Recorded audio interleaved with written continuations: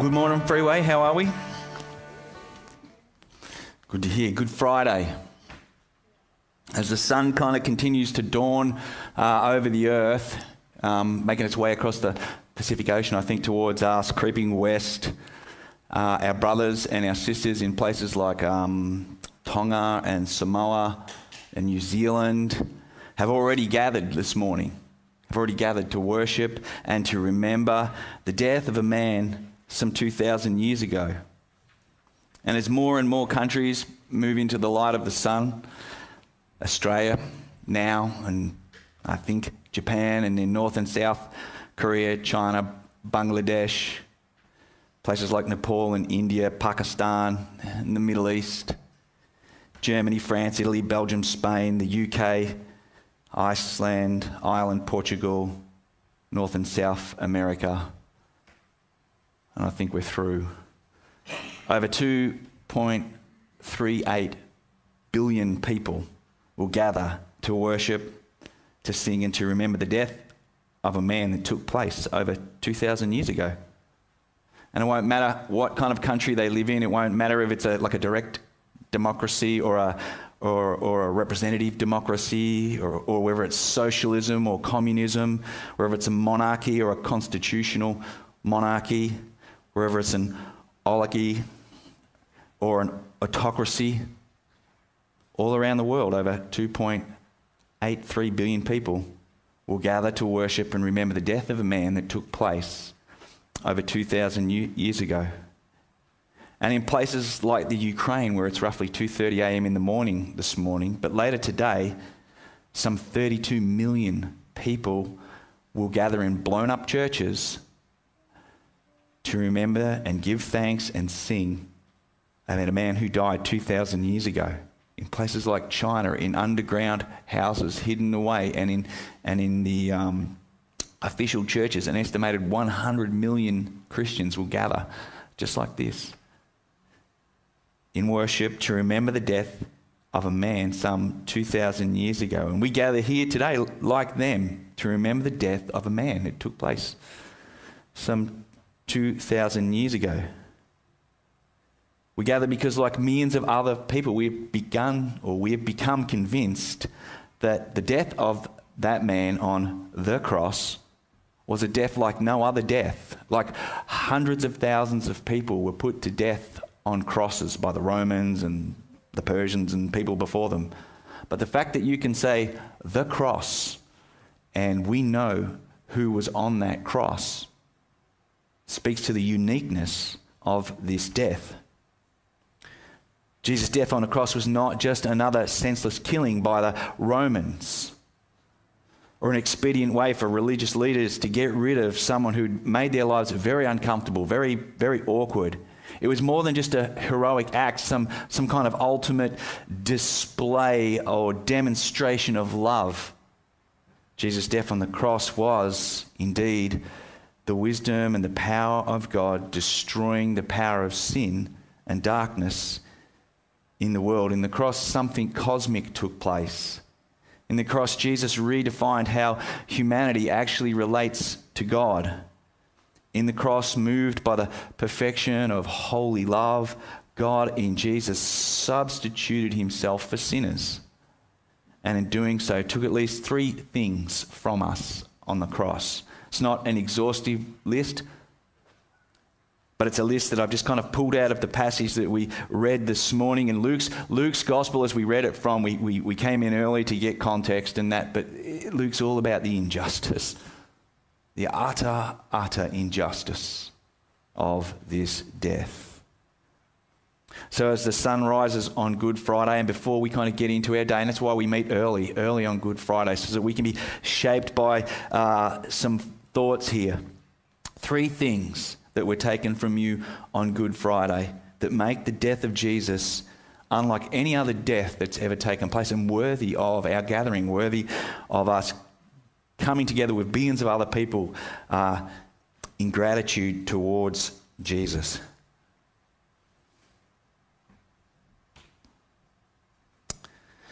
The first words that are spoken from the cross are actually words of forgiveness, all four Gospels record the crucifixion of Jesus, and they give scant details to it. Like they just say, and they crucified him. Like they don't go into any of the details. Like you just had to mention crucifixion back then, and people knew the images were there. You didn't need to describe it. But while they give us scant details about the actual crucifixion, what they do record for us is some of the things that Jesus said from the cross, and they're quite extraordinary things, because historic records tell us that most people on the cross, when they're being crucified, actually spew out vile contempt and abuse towards their executioners, because the pain and the trauma of crucifixion actually drives them crazy with pain. If you've ever had severe chronic pain, you kind of know how angry and how unhuman it makes you at times. And it's not that Jesus wasn't experiencing this pain. He is, and we know that Jesus is actually capable of feeling the full range of human emotions, the full range of pain. He is not supernaturally protected from it. The Gospels tell us things like tired and weary he was. Tired and weary. He had to take a rest at a well in Samaria.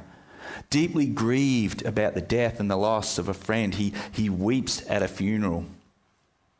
Moved with compassion, Jesus is constantly ministering to people, and pain is not excluded from this list of emotions and feelings. However, in his pain, Jesus is not consumed by self-pity and anger and rage. Rather, incredibly, he is concerned and focused on others. He actually says to John, hey, take care of my mum. This is Jesus, in this instant, recognizing the purpose of the cross. The purpose of the cross, why he's here, why he's suffering, is forgiveness of sins.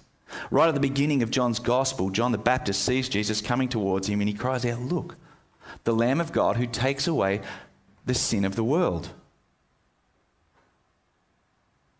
You might not think that you're all that bad, that you don't need your sins taken away, that you don't need forgiveness. But the Bible is clear. This is the problem. We are all sinful, all condemned by that sin. And our only hope is that somebody would come along on our behalf and deal with it.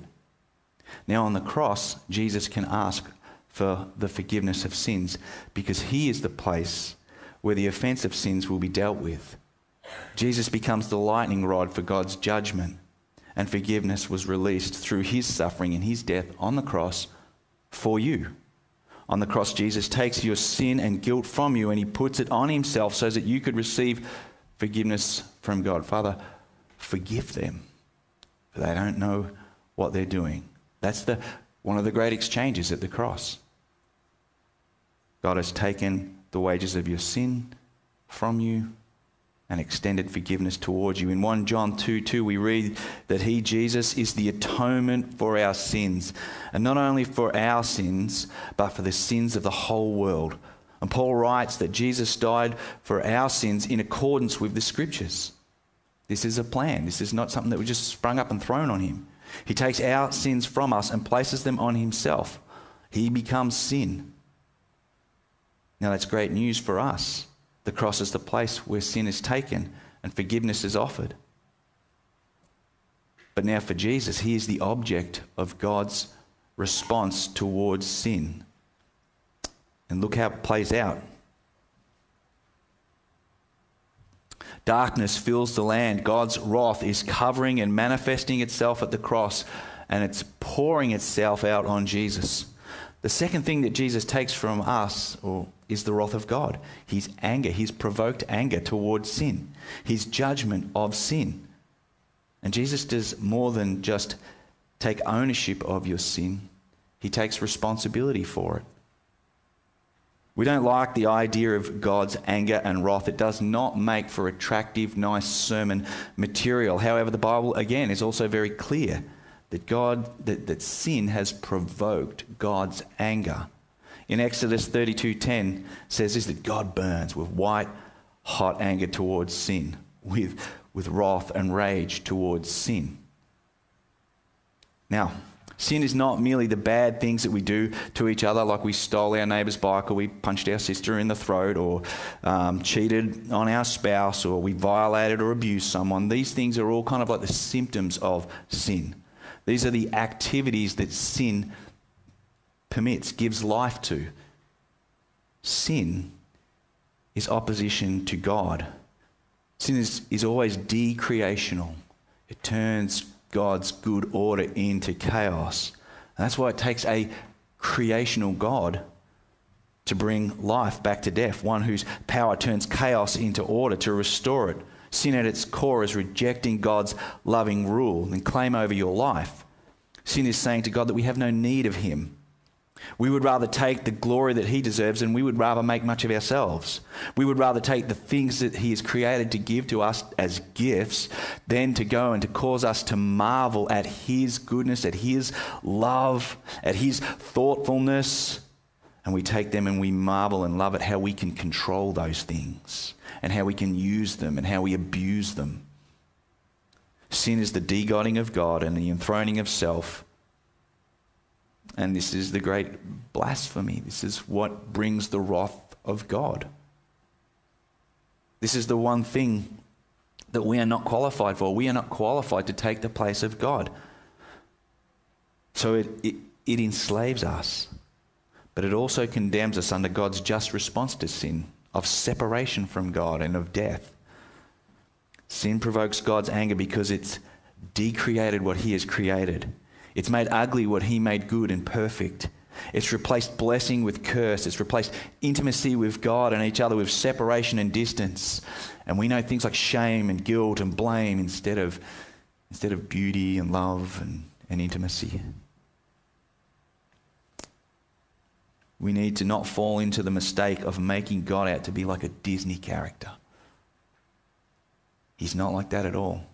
He is angry, being provoked to anger because of sin, and will rightly, justly do something about it. Now, just in case you're sitting here thinking, well, I'm not that bad, I'm not that sinful, I've never really done anything too bad. Ask yourself, against what standard are you good? Your drug dealing next door neighbour? Your best mate who cheats on his wife? Your workmate who steals from the job site? Like, against what standard are we claiming our goodness? Are we not deserving of God's wrath? Jesus was a man 2,000 years ago who never sinned, never lied, never was disrespectful to his mum, never treated a person as an object, never took someone's life, never considered himself above God, even though he was God. He lived as we should live, in joyful, glad submission to God. And that's what qualifies him to stand in our place, to take our wrath, to forgive our sin. That's your standard, and that's the bar. And if you can jump over that bar without knocking it off, then you don't need to be here. You can go. Get on with Easter. Leave right now. God's wrath has no place to land on you. But I'm staying because that's not me. I'm someone who has placed my authority above God's. I'm someone who has made God's stuff a greater desire in my life than God himself. I'm someone in need of this cross, because that rage is mine to encounter for my participating in destroying what God made beautiful, for my willful rebellion against his claim on my life, until Jesus takes it from me at the cross and turns me from a rebel into a child, brings me into the family. The great exchange, my sin for his life, my condemnation for his righteousness, we say, for his blessing, for his acceptance. That's why the cross is good news, because of what Jesus took from me, from what he took from you. And Luke tells us that between the 6th hour and the 9th hour, there was darkness over the whole land. And throughout the Bible, darkness is used to represent a condition of the human heart. It's sinful, it's blind state, a condition of helplessness. And darkness is also used to represent the manifestation of God's judgment. Darkness filled the land in Egypt in Exodus 10, 21 to 23, just before God executes his judgment on them. Isaiah, Amos, Job speak of the day of the Lord, his day of judgment, as being deep darkness. At the cross, darkness fills the land, for on the cross, Jesus is taking the wrath of God. He's bearing the judgment of God towards sin. He's absorbing it on your behalf. Jesus speaks 7 words from the cross, 3 before the darkness and 3 after the darkness. The words in between he speaks during this period, the words in between those two, this period of darkness, are not recorded in Luke, but they're actually recorded in Matthew's Gospel. About the 9th hour, Jesus cried out with a loud voice, Eli, Eli, lema sabachthani. My God, why have you forsaken me?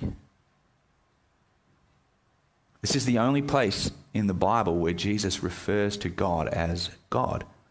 Because everywhere else he rather scandalously calls God his Father.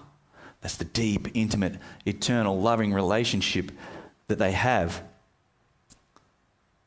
The reason why he's referring to him now as God is because the nature of their relationship has changed. They still have a relationship. It's unbroken. But it's just now very different. Jesus is facing God as judge. Think about this. For 3 hours, God's anger and judgment is bearing down on the cross on Jesus. Jesus, who knew no sin, never participated in any rebellion, always loved the Father, and not just in his time on earth, but in eternity past, is now the object of his rage, is now the object of his anger towards sin. Because he has stepped in. He has become sin on our behalf, and now God's wrath is pouring out towards him. And now Jesus, too, now experiences what sin does. It separates, it excludes. Now Jesus is like us. He knows what it is to be separate from God because of sin. The perfect love is severed by sin, and God now turns his face from him. We sang it in that kind of modern hymn. There's no language for this, and that's maybe why Luke just says, and darkness filled the land. But here's what's happening. And when Matt Chandler when he spoke about this, he said, this should ruin you and fill you with joy, inexpressible joy all at the same time. Jesus is taking away God's wrath from you so that he is destroyed, not you. So that he is crushed, not you. So that he is abandoned, not you. So that he is separated, so that you can be brought in. John the Apostle writes in 1 John 4, in this is love, not that we have loved God, but that he loved us and sent his Son to be the propitiation, and that just means to fully satisfy the demands and set them aside of judgment. He has been the propitiation of or for our sins. And Jesus changes how we relate to God. Jesus changes how God views us, moves towards us. It's all grace. Jesus has taken sin, taken judgment, and now he offers relationship in its place. He offers intimacy. He offers closeness, which was what brings us to the third thing that Jesus takes from us on the cross.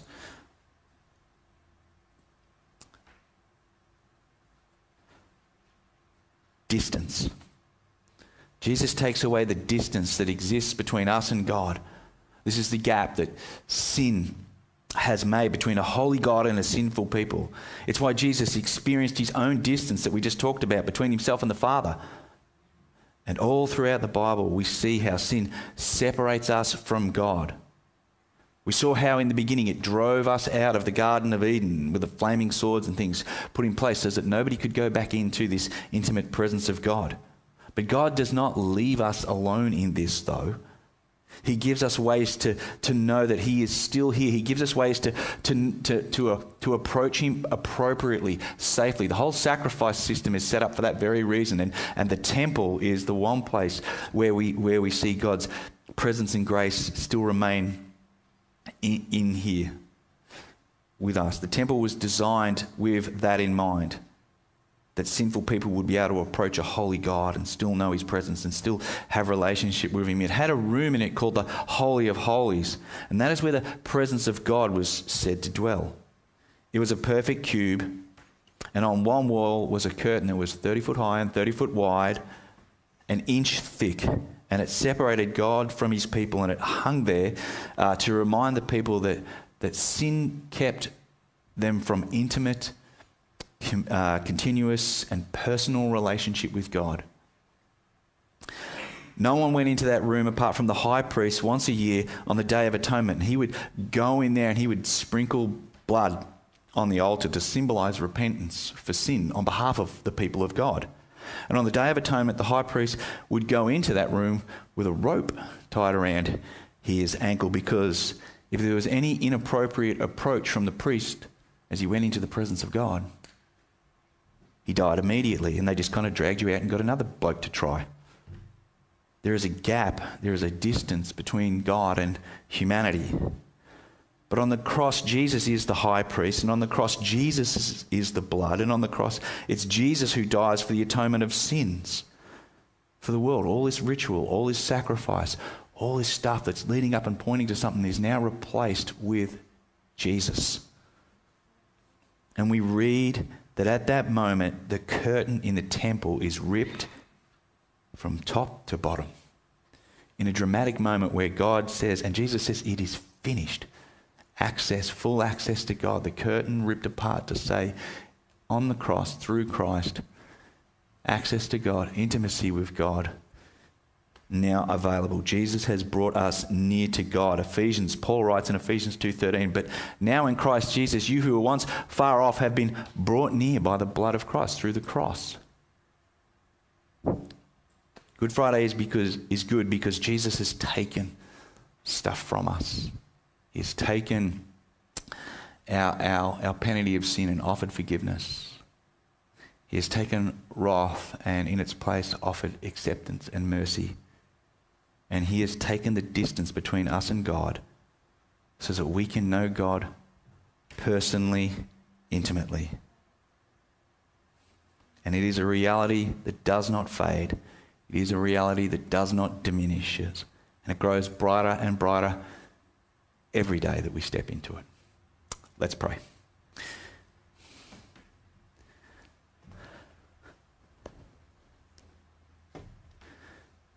Loving God, we do pause on Good Friday. We just slow ourselves down and think about the day a man hung on a cross 2,000 years ago. A death like no other death, a death that actually achieved things, a death that did something in the universe, that changed who we are and what we are, changed how we understood our place in this world, changed how we feel we need to approach God, know God, be in relationship with God. It's not anything that we do, it's not anything that we work towards, but it's stuff that you have done for us, that you have taken from us, that these barriers, these things that keep us from you are now all taken in the cross, and we can know you and we can come to you through Christ. This is the heartbeat, this is the story of Christianity. That God humbles himself, that God humiliates himself, that God moves towards us to recreate what sin has decreated, to make us new, to give us new life, to take away death, that we would, as we will see on Sunday, know the eternal qualities of the other side of the cross. We give you thanks and praise for that this morning. We pray these things in Jesus' name. Amen.